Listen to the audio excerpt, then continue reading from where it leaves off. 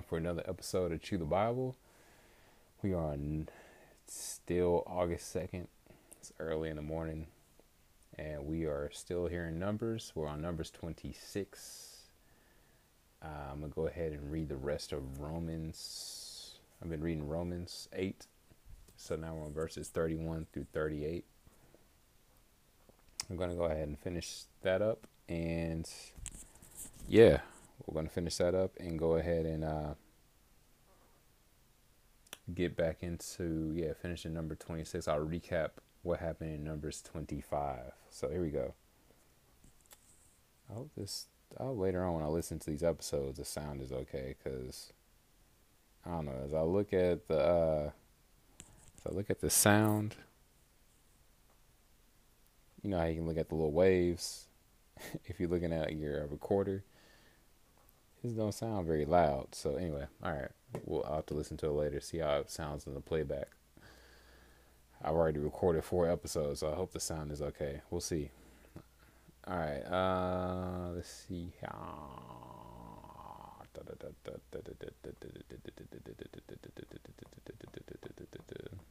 Numbers 8.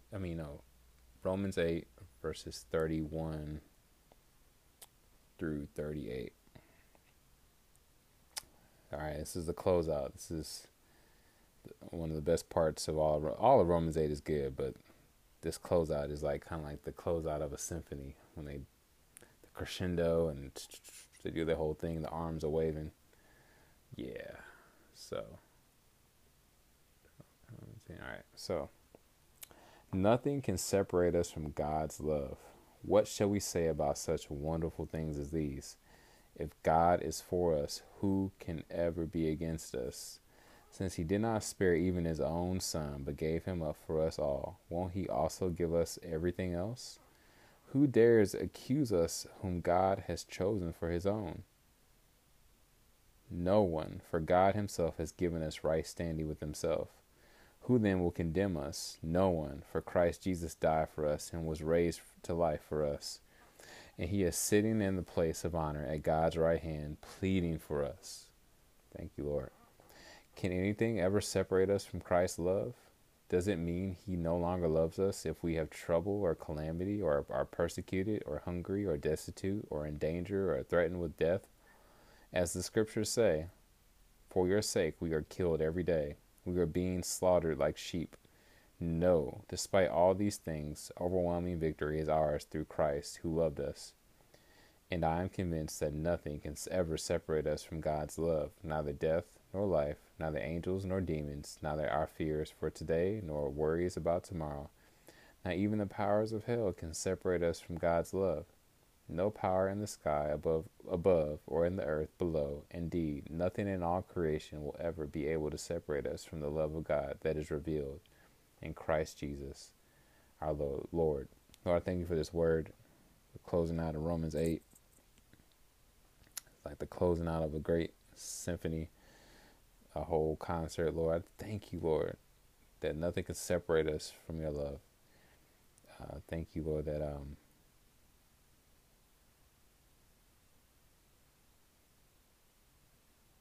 once again, no power in the sky above or in the earth below. Indeed, nothing in all creation will ever be able to separate us from the love of God that is revealed through Christ Jesus our Lord. I thank you, Lord, that your love is revealed through each and every one of us, Lord, who profess to call you our Lord and Savior, to profess to be Christians or followers of the way, Lord.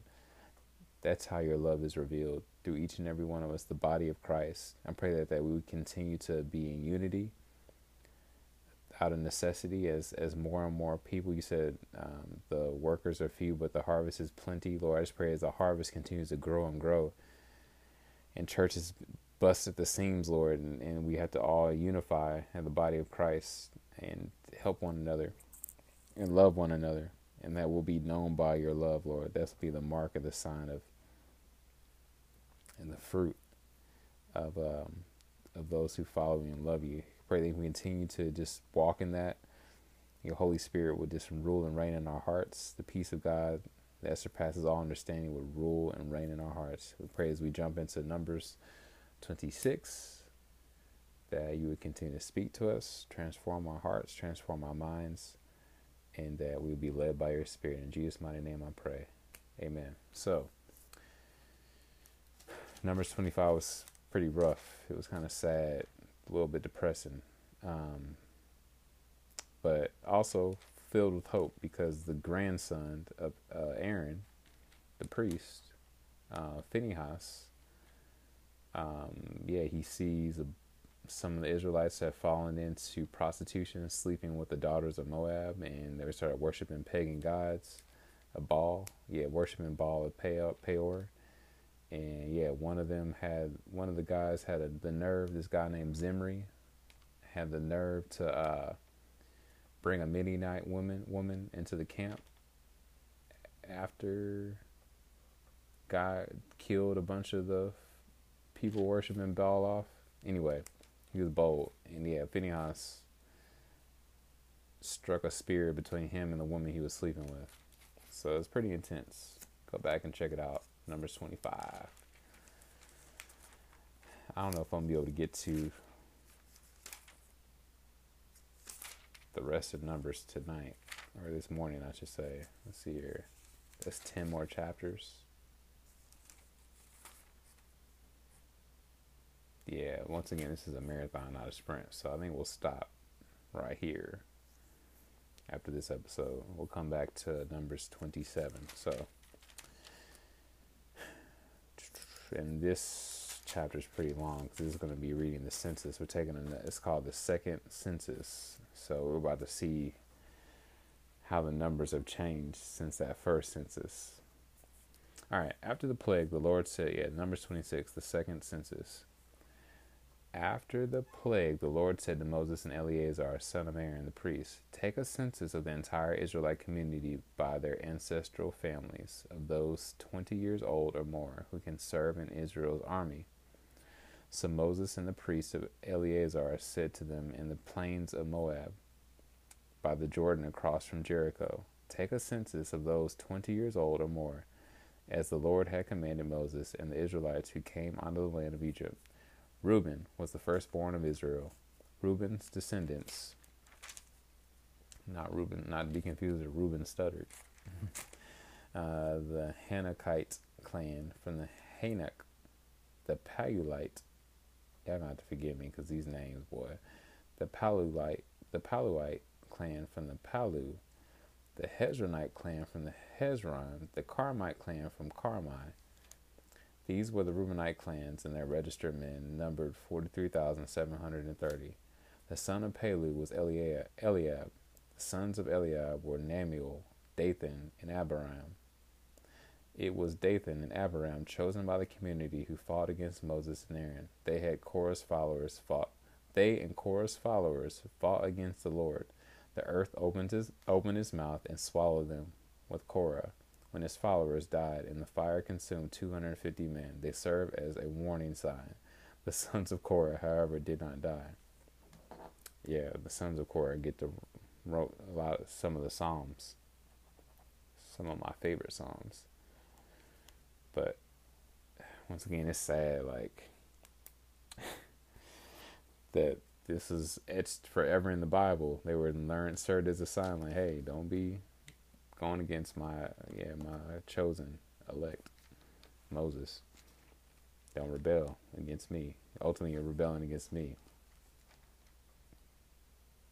Anyway, all right, verse 12. Simeon's descendants by their clans, the Nemuelite clan from Nemuel, the Gemonite clan from Jamin, the Jechanite clan from Jachin, the Zerahite clan from Zerah, the Shaluite clan from Shaul.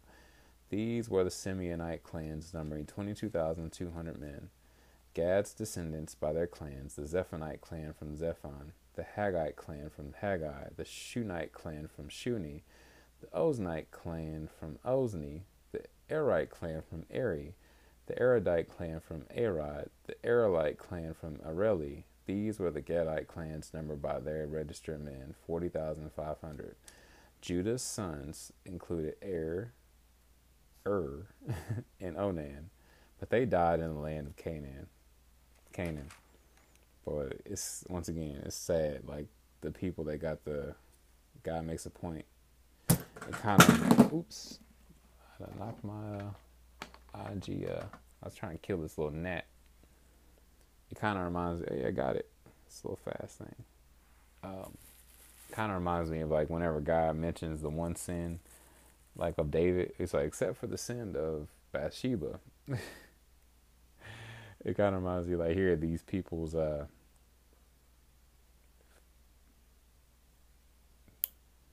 grave mistakes are mentioned etched forever in the eternity in the Bible. I just wonder where they are now, though. I'm always curious about that.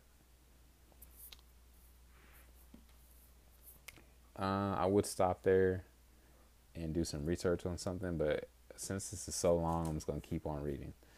Judah's sons included and Onan, but they died in the land of Canaan. Judah's descendants by their clans, the Shilonite clan from Shelah, the Perizzite clan from Perez, the Zerahite clan from Zerah, the descendants of Perez, the Hezronite clan from Hezron, the Hamulite clan from Hamul. These were Judah's clans numbered by the registered men, 76,500. Issachar's descendants by their clans, the Tolalite clan from the Tola, the Punite clan from Puva, the Jeshabite clan from Jeshab, the Shimronite clan from Shimron. These were Issachar's clans numbered by their registered men, 64,300. Zebulun's descendants by their clans, the Seredite clan from Sered, the Elonite clan from Elon, the Jalilite clan from Jalil. These were the Zebulonite clans numbered by their registered men, 60,500. Joseph's descendants by their clans from Manasseh and Ephraim. Manasseh's descendants, the Machirite clan from Machir, the Gilead, the Gileadite clan from Gilead. These were Gilead's descendants. The Izerite clan from Izer, the Helikite clan from Helik, the Asraelite clan from Asriel, the Shechemite clan from Shechem, the Shimeadite clan from Shemida, the Hephrodite clan from Hepher. Zelophehad, son of Hepher, had no sons, only daughters. The names of Zelophehad's daughters were Mala, Noah, Hogla, Milcah, and Tirzah. I actually had a friend from our church there had a daughter named Tirzah. Her name was Tirzah Joy. Her middle name I think was Joy. First name Tirzah. I had never met a Tirzah in my life. I like that name though. I don't even know what it means. Let's look real fast. That won't take long.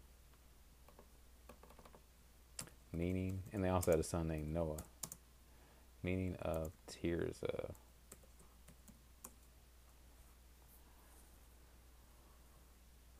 Meaning to be pleased with or favorable to.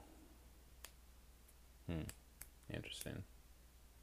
These were Manasseh's clans, numbered by their registered men, 52,700. These were Ephraim's descendants by their clans, the Shulalite clan from Shuthelah, the Becherite clan from Becher, the Tahanite clan from Tahan. These were Shuthelah's descendants, the Aaronite clan from Iran. These were the Ephraimite clans numbered by their registered men, 32,500. These were Joseph's descendants by their clans. Benjamin's descendants by their clans, the Belite clan from Bela, the Ashelabite, boy,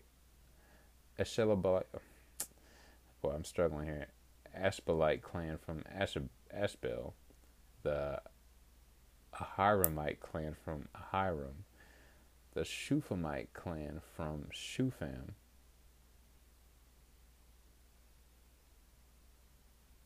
Lord help me, the Huphamite clan from Hupham, Bela's descendants from Ard, and Naaman, the Ardite clan from Ard, the Naamite clan from Naaman, These were the Benjamite clans, numbered by their registered men, 45,600. These were Dan's descendants by their clans. The Shuhamite clan from Shuham. These were the clans of Dan by their clans. All the Shuhamite clans, numbered by their registered men, 64,400. Asher's descendants by their clans, the Imnite clan from Imnah, the Ishvite clan from Ishvi, the Berite clan from Beriah's descendants, the Heberite clan from Heber, the Machelite clan from Machil, and the name of Asher's daughter was Sarah. These were the Asherite clans, numbered by their registered men, 53,400. Naphtali's descendants by their clans, the Jezreelite clan from Jeziel, the Gunite clan from Guni, the Jezreelite clan from Jazer, the Shilamite clan from Shillam. These were Naphtali clans. These were the Naphthalite clans, numbered by their registered men, 45,400. These registered Israelite men number 601,730.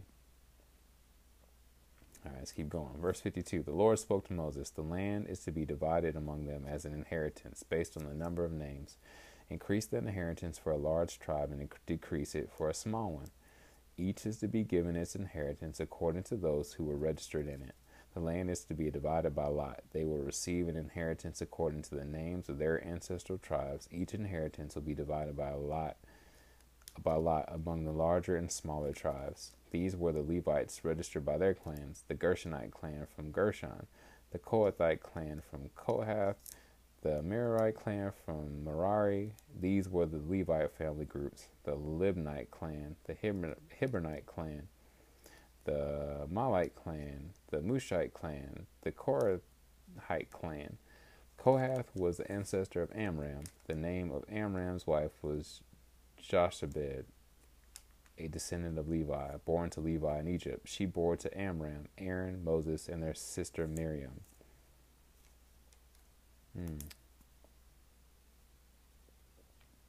Interesting.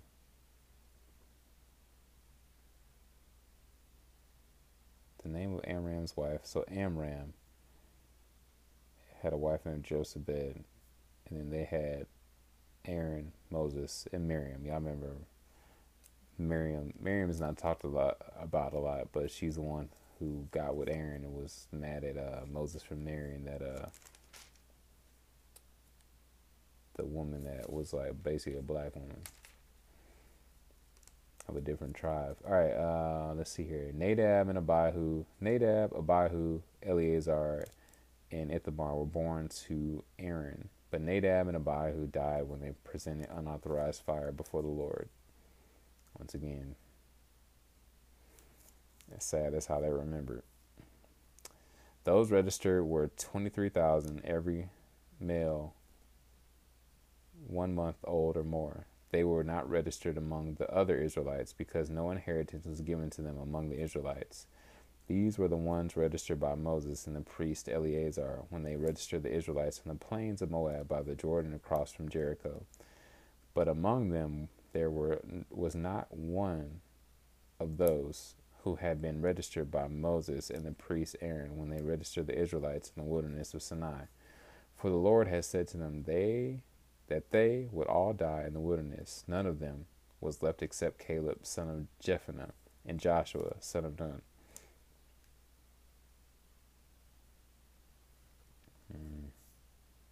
Crazy. All right, that's it. We're done. Numbers 26. Let's read these Tony Evans notes and then close it out. It says, by this time, most of Moses' generation had died according to God's decree. It was time to take a census of the new generation. Israelite soldiers would be needed to battle the inhabitants of the Promised Land. The census was taken across from Jericho. This was the first fortified city Israel would encounter in Canaan. What happened there would mark Israel's first victory in the long-anticipated conquest.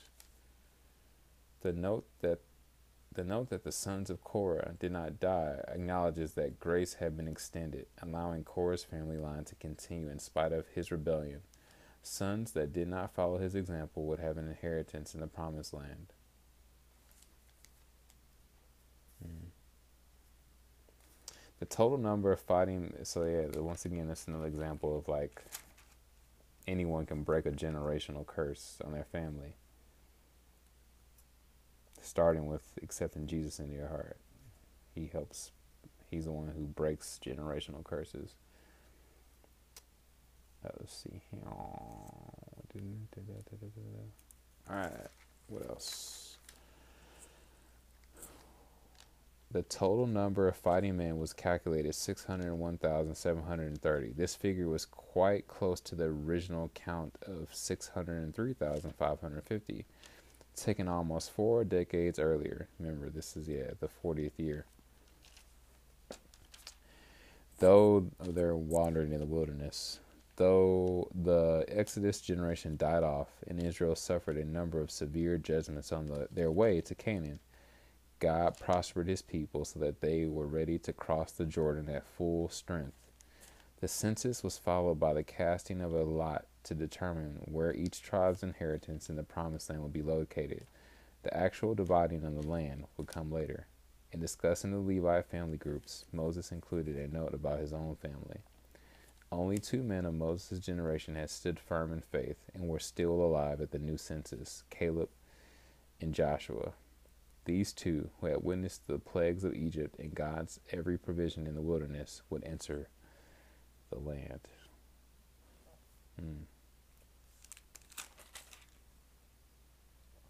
Wow. Good old Joshua, Caleb. Dear Heavenly Father, thank you for this word. Thank you, Lord, for once again, your goodness, your mercy, your grace. Thank you for your son, Jesus, who died on the cross for us, Lord. Thank you for the new covenant, Lord, that allows us to be able to enter into the ultimate promised land in Zion, in heaven, the heavenly kingdom, Lord. And we look forward to the day when you establish your new heaven, new earth, Lord, and that we will rule and reign with you, God, in eternity. So I just pray in the name of Jesus. I pray against every attack of the enemy on your church. Pray for discernment in these last days. I pray for peace. Once again, the peace of God that will rule and reign in our hearts. The peace of God that surpasses all understanding will rule and reign in our hearts, Lord, during these crazy times, Lord, where it's easy for Christians to be tempted and to walk away and to turn our backs on you, Lord. Pray that we would draw closer and closer to you, God. And for those that don't know you, I just pray they would surrender their life to you. Say, whoever calls upon the name of the Lord shall be saved. And we need your salvation, not just one time, but we need it daily. So I pray that they will understand that. They will not just try to understand you from a philosophical or just based on their own natural thinking, God, but just by the Spirit of God, that you would just resonate in their hearts, God, and they wouldn't just say a prayer to invite you into their heart, to invite Jesus in their heart. They would actually just, like a child, Lord, surrender to you and love you and ask you simply to come into their heart and forever be their God, to be their Lord and Savior, and to have a restored relationship with you, God. And that they would just have a hunger and thirst for righteousness, a hunger and thirst for your word, a hunger and thirst to do the outward demonstration of baptism, Lord, and a sign to the world that they are set apart. Help us as we go throughout the rest of our week, that we would just know whose we are and who we are, and that our identity is found in you, God. In Jesus' mighty name I pray. Amen.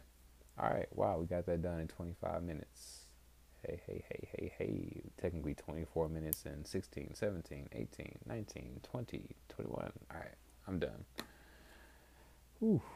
Gotta load all these episodes, and then I think I'm gonna go ahead and go back to sleep. All right. Take care. Have a great day. Adios. Sayonara. Ciao.